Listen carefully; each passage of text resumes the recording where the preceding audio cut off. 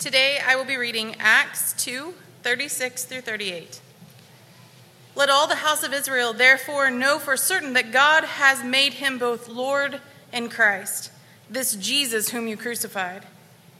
Now when they heard this, they were cut to the heart and said to Peter and the rest of the apostles, "Brothers, what shall we do?" And Peter said to them, "Repent and be baptized, every one of you, in the name of Jesus Christ, for the forgiveness of your sins, and you will receive the gift of the Holy Spirit." This is the word of the Lord. Thanks be to God. You may be seated. Thank you, Jennifer. We've been talking about the early message that believers shared about Jesus. And something happened. Something happened to make a Jewish community who was steeped in particular traditions and ways of worshiping God. In the first century, all of a sudden, a significant portion of that Jewish community decided to drop, like a lead balloon, all of those traditions that had happened for centuries. They decided circumcision wasn't valuable anymore. They decided the temple wasn't the place where God was anymore. They decided to abandon some of the dietary laws that they had been accustomed to. They decided to change the day that they worshiped on. They usually worshiped from Friday sundown to Saturday sundown. That was Sabbath. But this group, this community of people decided all of a sudden, let's worship on Sunday morning.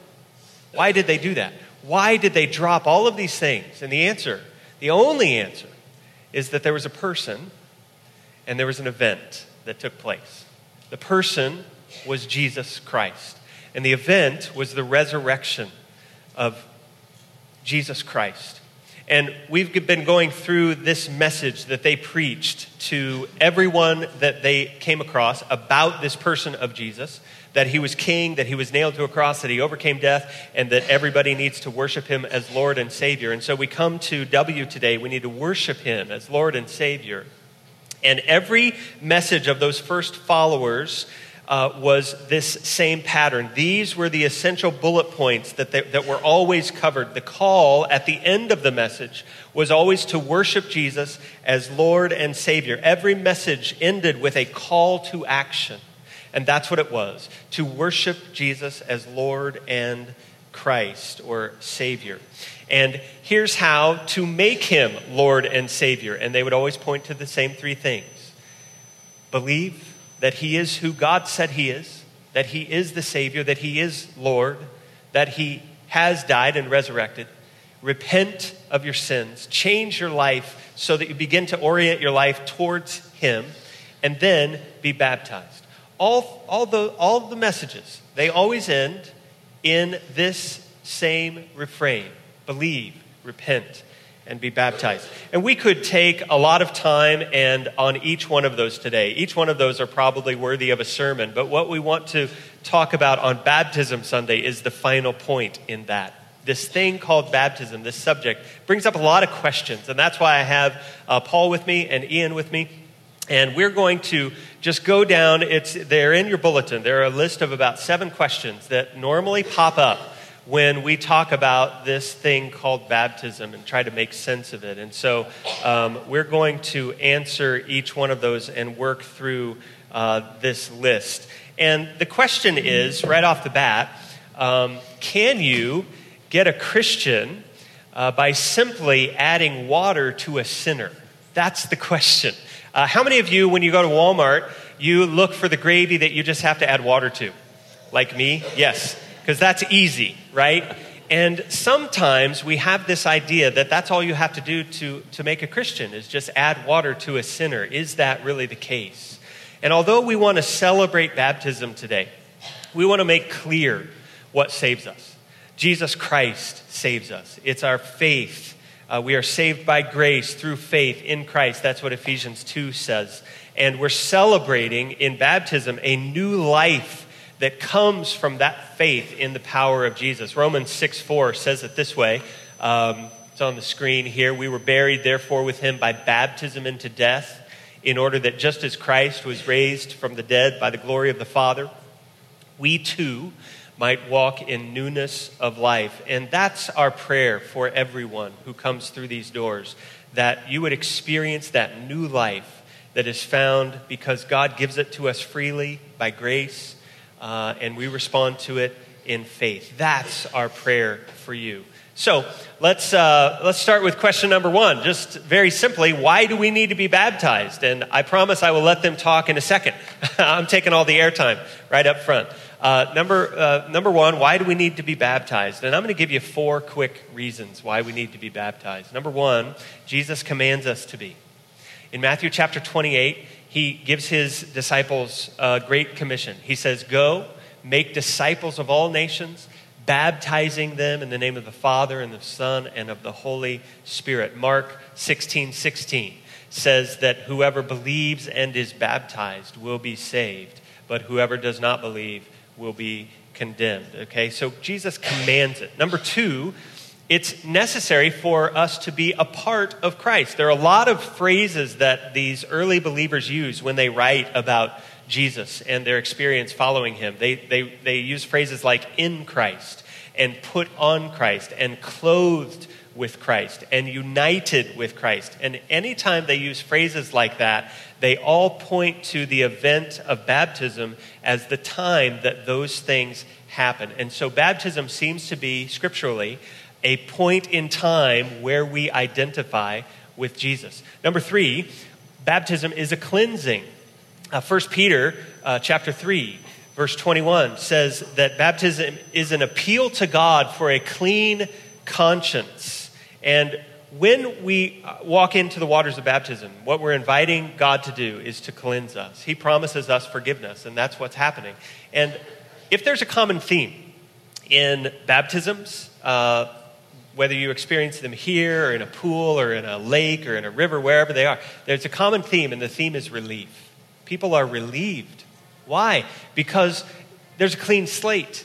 They know it's like starting over, right? And that's because God has given forgiveness of sin, and they know that they stand right with him. And so baptism is a cleansing. Finally, 4, this is probably the most compelling. Jesus was baptized. Jesus was baptized. Matthew chapter 3, John is baptizing in the Jordan River, and Jesus goes to John, and he says, will you baptize me? And John says, what are you talking about? I should be baptized by you. I shouldn't be baptizing you. He tries to talk him out of it. And Jesus simply says this, let it be so now, for thus it is fitting for us to fulfill all righteousness. Jesus says to John, you know what? God wants me to do this. I have to do this. And all of a sudden, do you realize what's happened? Jesus has taken all of our excuses away. If he was baptized and he knew God wanted him to be baptized, then there's really no argument that I can make that baptism isn't necessary for me as well. First question. Right. There you go. I'll turn it over. So the question that I grabbed pretty quickly was, how young is too young to be baptized? In fact, in between services, I had a conversation with another parent who was talking about their son had been in church all of his life, and there was kind of this unsurety, is he ready or not, or that kind of thing. And I get that question a lot from parents of grade schoolers. Many of the high school students that are sitting over here, I may have gotten that question from your parents when you were younger. And so we do the Decision for Christ class, and the reason we started that class is it gives an opportunity for kids who are asking questions about salvation and baptism, repentance, all that kind of stuff, to come and sit in a classroom setting. And it is a commitment. There's a certain amount of work involved, including some homework right in the middle of the school year. Unfortunately, I am that guy. But there's the actual attending of the class, and then also the homework for the class. And it gives a parent the opportunity to just kind of see, how does my child work with this? Do they want to go to class? Do they work on their homework excitedly, if there is such a thing? Or is this really just a nuisance to them? And you can kind of judge from that whether they're excited to make a decision for Jesus or if they're maybe not quite ready. And so we have several that have gone through that class that have been baptized right away. Kinley, like I mentioned earlier, was in the class 2 falls ago. Caleb was 3 falls ago. I have records going back to 2011. And so I started looking through those records and was paying attention to maybe some kids that had not made that decision back to 2011 all the way through last fall's class, and contacted those parents, and some of those kids may be sitting in the room, I don't know, but just asking that question, hey, do you think they're ready? Are they talking about this any? They've not stepped up and had their baptism yet. And so as a result, Kinley and Caleb went ahead and made that decision today. And Ansley is sitting right over here. I spot her Friday night. We have a picture of Ansley. She was baptized Friday night out here. And so we celebrate that as well. Ansley, it was actually her birthday. At 8:07 in the evening was when you were born. And so at like 8:02, they walked in the door, and we may not have been in the water at 8:07, but it was really close. So we had Ansley's baptism as well. So those were 3 of the kids that have had the Decision for Christ class. It's not a requirement. In fact, next Sunday, I have another one, Tyranny Billieu, is going to be baptized. And she just took the workbook and worked through it with her parents. And so that was cool. So we're going to get together this week. And so, but basically, baptism is an expression of faith. And we're going to talk through the morning here about the fact that this needs to be their personal decision. This is not a parent forcing them into the water. Kinley and Caleb did not go in there unwilling. They were very willing, right, Caleb? Right? Kinley? Right? Okay. So they were very willing to step up and do this because they know that the Bible teaches about being baptized. And we talked about it in the class. And so one of the phrases we throw out that is actually not a phrase found in the Bible is the age of accountability. And it's not a magic age. There is no exact age for anybody. It's different for each person. I was 8 when I was baptized. So 35 years ago, did I know everything about what I know now and what I'm going to continue to learn? Absolutely not. Was I as close to Jesus then as I am now? I hope not, And so it's a continual growth, continue to be faithful to Him through our lives. But as Dusty mentioned, that phrase from Ephesians, saved by grace through faith. And we can point to the point of our baptism, and then it's for good works for the rest of our lives, basically, to love God through worship in our lives. And so I appreciate the 3 that have stepped up and said that they were ready. And, the baptistry waters are nice and warm, Caleb, right? It's nice and warm. It's going to stay warm for a while. So whether it's at the end of service or this afternoon, we're actually going to be getting ready for Miss Jean's visitation this afternoon. And so, if you decide that it's time, let's do it. So my question is there ever a reason a person should be rebaptized? Which is a great question. And to start it off, I will say this. I do believe that. I believe there can certainly be an appropriate reason for somebody to be rebaptized. Obviously, if it was not your choice, that is a choice Jesus expects you to make for yourself. I think for all of us, maybe sprinkling an infant would come to mind when you are very young and it maybe wasn't your decision. If your decision for Jesus wasn't made yourself, then was it really actually made? So absolutely. I do think that there are some reasons a person could be rebaptized. What's interesting about it is there's actually biblical evidence of this happening. It's actually in Acts chapter 19. Please feel free if you want to look it up for yourself. I'm actually going to read the first few verses of Acts chapter 19. It says this: "And it happened while Apollos was at Corinth, Paul passed through the inland country and came to Ephesus.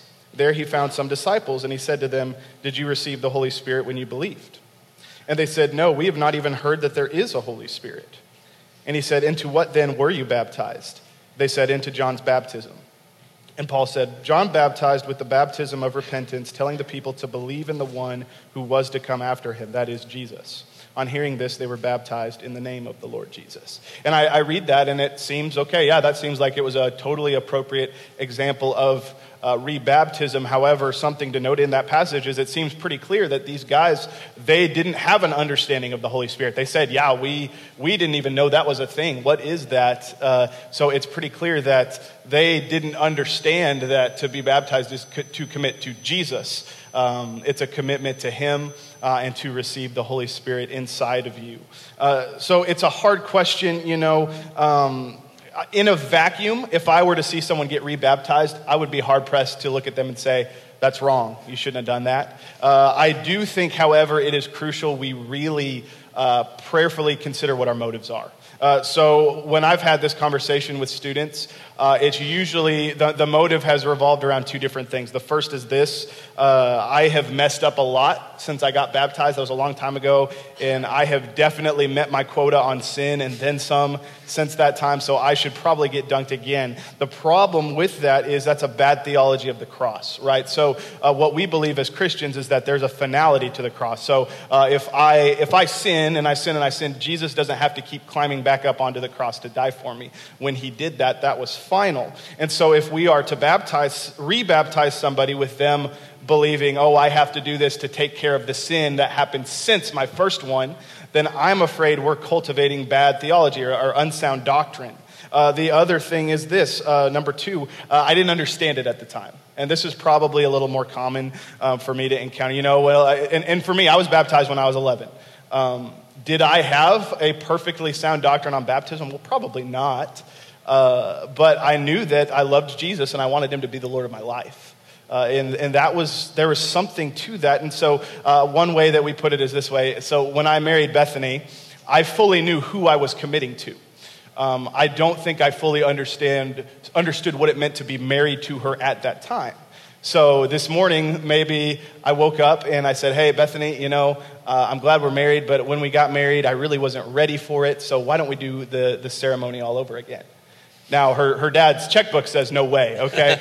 But really, doesn't it sound silly? We don't need to do the ceremony all over again because of a commitment that I made. And that's what you do when you enter into baptism. You're making that commitment with Jesus. And I'm certain you probably haven't honored that perfectly since you got baptized. I know that's true for me. Doesn't mean we have to do the ceremony all over again. Right now, you can start living in a way that honors that commitment.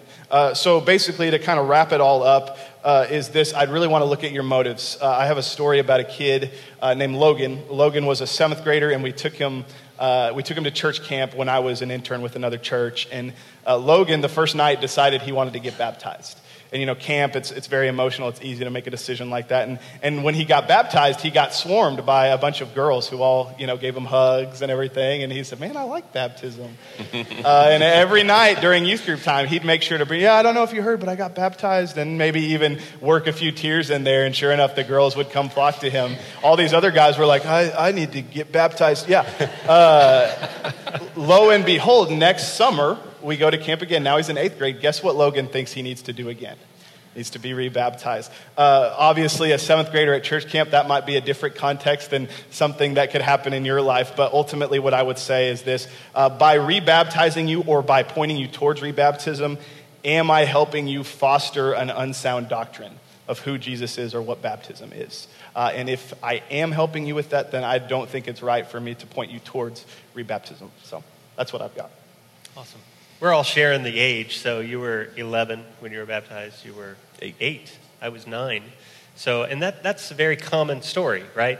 If we were to poll the congregation, it's probably when we were younger, when we came to this knowledge of what Jesus has done for us, and that's a very common story. The question comes up: why does community immerse and not sprinkle for baptism? And let me very quickly give you 2 reasons. Number one is the very word that is used in the New Testament when we read about baptism. We actually stole the word baptize from the Greek language. We don't have an English equivalent. We just plucked it right out of the Greek language. It's baptizo, and we use that word, baptize. And what it means is to dip, to plunge under, to immerse. The word was used when ships were at sea and they sank. They were said to have been baptized, okay? So we're talking about a lot of water, and we're talking about immersion going underneath. And so that's the first reason. And maybe you've been connected, like I have, to traditions where children or people were sprinkled. And I've gone to those ceremonies where parents lovingly put their child forward and say, hey, I want this child to be raised in the sight of the Lord, and the child is sprinkled, and we don't want to take anything away from that. That's a great first step. But every example that we see in the New Testament of somebody coming to faith is that they were baptized, but it followed belief and repentance. And that's something that's impossible for an infant to do. And so we ask people to practice that decision for themselves as they are coming to Jesus and wanting to follow him, and that automatically rules out infants and sprinkling. And so we immerse people who are old enough to decide for themselves that they want to follow Jesus. Because when we stand before God, we will stand there alone, right? Our parents won't be there. Our friends won't be there. We will stand there alone. And we have to make that decision for ourselves to follow Christ. Number 2 is because of what baptism represents. We've alluded to it a couple times, but Paul in Romans chapter 6 uses the illustration of a burial. He says, just as Christ was buried and rose again, in baptism we are buried. We are buried underneath the water, and we rise out of that water into new life. And that burial picture just kind of goes away when we introduce this idea of sprinkling or pouring. Burying somebody takes a lot of water. It takes immersion. It takes baptism.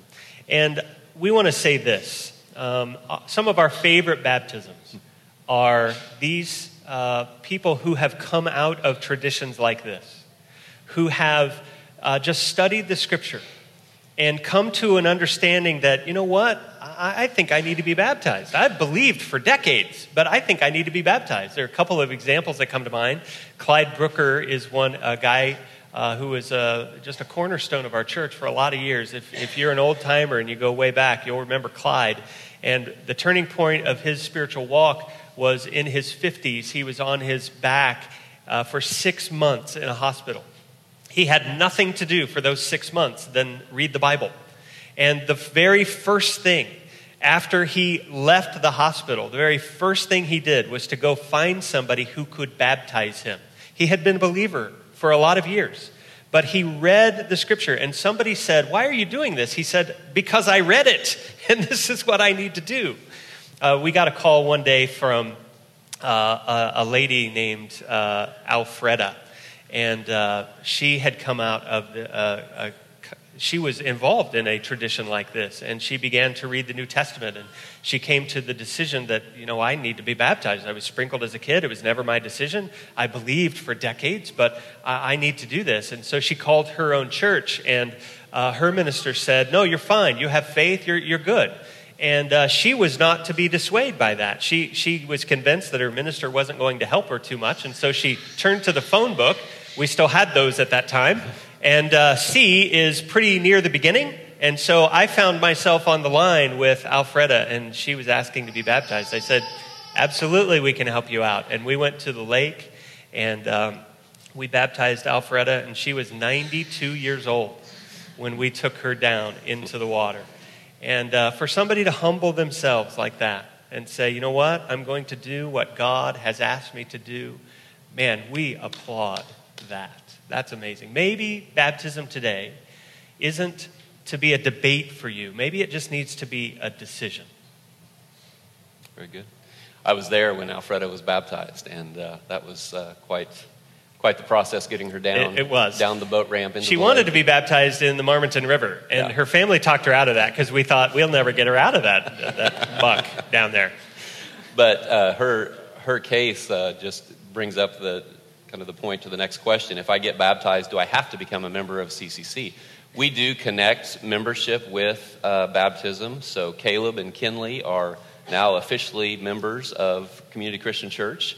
But that doesn't have to be the case, and Alfreda was one of them. She was a member of another church. She was not interested in joining our church and being a part of the team here, and that was perfectly fine. She was already plugged in at another church, and so her baptism did not carry that membership with her. But just membership does matter, because that's an official step to say, I am part of the team. And so last Sunday, we had just one service, and Jim and Pat Summers placed their membership. They were already immersed into Jesus, and so they just didn't get into baptistry. They just came up and said, "We would like to be members. We're part of the team here."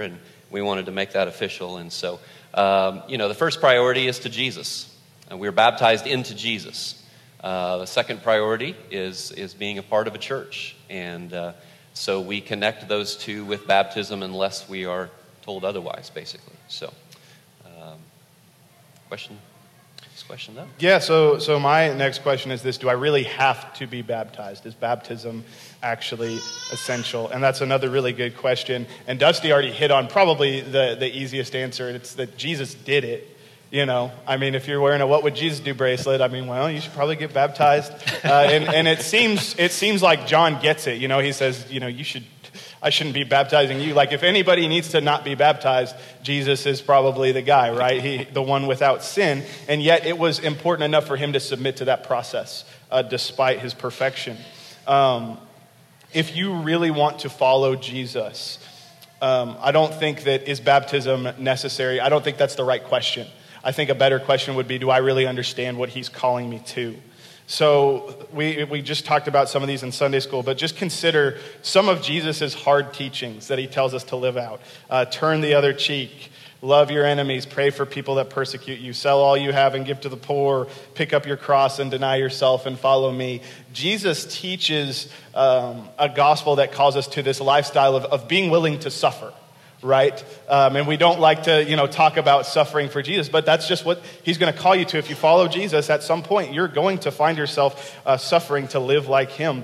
And if baptism is the thing we're getting hung up on, how do we plan to live out all these other difficult things that just come with being like Jesus in this world? How are we really going to stick to that? I use this illustration. Some of my students, I've had conversations with them before, and I've put it this way, and it's not really an elegant way of putting it. But let's say I tell Eli, I say, Eli, I'm going to write you a check, and I'm going to sign it, and I'm going to leave it blank. You put as many zeros in there as you want, man. I've got all this money in my account. Don't even worry about it. Just put any money. However, you've got to do a couple things for me. If you want it, you've got to take your shoes off, and you've got to walk out that door. Okay? Exactly right. There it is. See, now wouldn't it seem strange if Eli was like, whoa, wait a minute, I'll walk through the door. Why do I have to take my shoes off? No, he wouldn't. He'd be throwing them off and he'd be out of there, okay? The thing is, if we really understand what we have to gain through this, then all of a sudden we're very willing to submit to that process, and we do a good job. Obviously, there's the reward of eternity, right? We understand that. We do a good job of remembering the eternal ramifications of baptism, and we even use the language like, well, I want to get baptized so I can go to heaven. But we also forget there's also reward to be had right now. Peter, at the beginning of Acts in his sermon, he says, repent and be baptized and you'll receive the gift of the Holy Spirit. Right now what is to be gained is Jesus living inside of us. That's what happens when we're baptized into Christ. We receive that Holy Spirit. So if we really do have that reward in mind, it's going to be worth it. One more thing. In Acts chapter 8, Philip, many of you know this story. Philip sees an Ethiopian on the side of the road and he's reading scripture. And Philip says, do you know what you're reading? And he says, no. So Philip sits with him and they begin to read. And it ultimately leads to baptism. He reads the scriptures and he says, well, why should I not be baptized right now? And so they do it. And Dusty was talking to us about this the other day. If you really read through scriptures and you read through it and you believe who Jesus is, what he says he is, the response surely has to be, well, why would I not want to be baptized? I think it's interesting, the passage this guy is reading is actually part of Isaiah 53. In the verse he's reading, it says, like a sheep led to slaughter. It's talking about Jesus in humiliation. He was denied justice. If you open up Isaiah 53, it's really quite depressing. Like it talks about how he's cut off from the land and he's rejected and he's despised. And this man reads this passage and he understands, okay, this is who Jesus is. This is my Savior. And his response is, I want to follow this guy. I want to follow the one who is suffering and who is calling me to something that might be difficult. So even though Jesus is preaching a lifestyle that's not always easy, this man's response is undoubtedly, man, why should I not be baptized right now? And so just having that understanding of, well, if we're not even willing to get baptized, it's going to be really hard for us to actually follow any of Jesus' instructions. I'd much rather just have to get baptized than have to love my enemies or pray for people who persecute me, or anything like that. This is just part of that process that Jesus has called us to.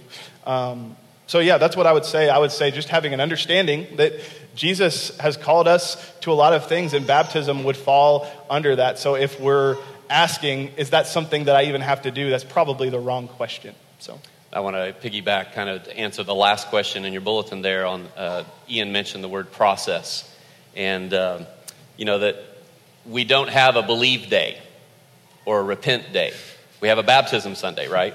And so we didn't really skip over it, I understand that, but just for argument's sake, we didn't have time to talk about believe and repent, but we are talking about baptism. But the three of those, if you read through the story of the Philippian jailer and the Ethiopian and many, many others in the book of Acts, you see those conversions, and there are three basic things that are always present. They believe, they repent, and they're baptized. And it's a package deal. It's a process.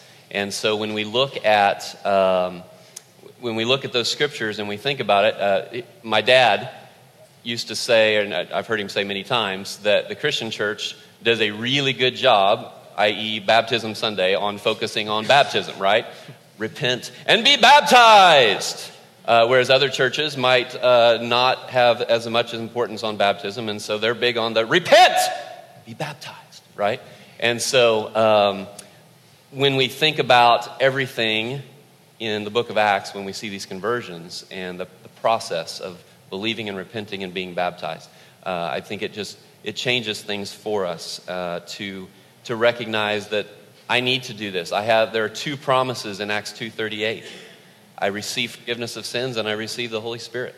Does that mean they don't show up some other time? All I know is I can read what Acts 2:38 says. Acts 22:16 over here on the wall. Why am I waiting? And, I mentioned the kids in the Decision for Christ class who haven't, and I know that there are others of you maybe in the audience today that have not made that decision. And let me frame it up in a way that kind of what we do in the Decision for Christ class. We talk about Jesus dying on the cross and rising from the grave. That's our gift. And God says, here it is. It's yours for everyone, but only the ones who respond. That's basically what the Bible says. So to illustrate that, Ian kind of stole my thunder, but I didn't see him with an actual checkbook as he's talking about writing all these zeros. So I did bring a 20, and I'm going to have Eli's dad, I'm going to offer this to Daniel. So Daniel, this is your 20. It's my gift to you. Is it yours yet? He has to respond. So Daniel, please respond in a way that allows you to have this gift. He has to get up out of his seat, walk up and grab it, okay? And so he didn't have to take off his shoes. I'm not that crazy, or anything like that. You can have a seat. And so by offering that gift, it's kind of like Jesus being on the cross and then rising from the grave, that here's the gift, God says. Will you respond? Will you do what it takes to accept that gift? And so in the Bible, it teaches us about believe, repent, and be baptized. For the $20 bill, it was get out of your seat and come walk up and grab it from the stage, right? So now it's his. I'll get it back from him later. But you got to put that in. Yeah, either that or you put it in the offering plate. That's lunch Daniel. today. It's actually Noah's. Oh, okay. I'm giving away somebody else's money. That's like 15 McDoubles at McDonald's, man. That's great. So here's the deal. Today, I'm going to have you guys stay up here through the invitation. And today is just no excuses day, okay? Satan would love for you to put this off. What we read in Scripture and what we can put together is that Jesus walked 60 miles to be baptized. 60 miles. Think about that. And what we're asking you today is to walk maybe 60 feet. And would you do that? Would you repent? Mark 16:16, whoever believes and is baptized will be saved. John 14:15, Jesus says, if you love me, you will keep my commandments. I'm going to have the band come up, and the number one excuse today that is probably going through some of your minds is this, and I promise we have all been there. It's this: I've got work on myself to do first. I haven't cleaned myself up. There's just so much wrong in my life. I need to get over some humps. and then I will come. Because I think I believe, but I'm just not sure that I'm at the level that it takes to be a follower of Jesus. And I want to encourage you with this. Over and over and over again, when we see these first believers talking to people about Jesus and the message and the gospel, we see people who heard the gospel one time, exactly one time, and they said, yes, he is Lord and Savior, and I'm going to do what it takes to make him Lord of my life. One time. They didn't figure themselves out first. They didn't have to get themselves to a certain level before they felt ready. They just said, he's Lord. And what that means is that they recognized who was really at work in the salvation process. See, we've gotten it wrong. We think that it's up to us. We think it's what we are doing and what we've gotten wrong or what we've gotten right. No, that's not it. Grace is all about what Jesus has done for us. And it's the baptistry waters that we walk into that are a declaration to say, I recognize that I could never do this on my own, but Jesus has done it for me. And I want what he's offering. And so would you come today? Maybe the logistics aren't going to work out for you. Maybe you're deathly afraid of water. That is a legitimate thing. I did a funeral this last week for Jean Rogers. And part of her story was that she was deathly afraid of water. She almost drowned as a child. But she came to a point in her life, in her later years, where she realized, I need to be baptized. And her faith in Jesus was greater than her fear of water. And I promise, if you're in that boat, Jesus will meet you and give you confidence in these waters. Maybe just you didn't come ready. We've got stuff back here. We don't have stuff that will fit you, but we've got stuff, okay? And maybe it's just a quick trip home and back to say, I will do this today. Because like Paul said, we're going to be here and we will make it happen. So don't use anything as an excuse. We have everything that we need today except for one thing, and that is you. And would you be obedient and trust in Christ and confess his name and repent of your sin and be baptized? One more quick story. There was a larger church, that's a sister church of ours, that was doing a baptism Sunday like this.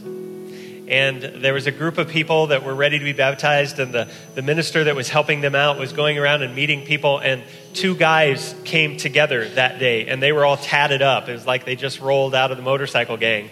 And he said, how did you guys meet? And they chuckled to each other. They turned to each other. They said prison.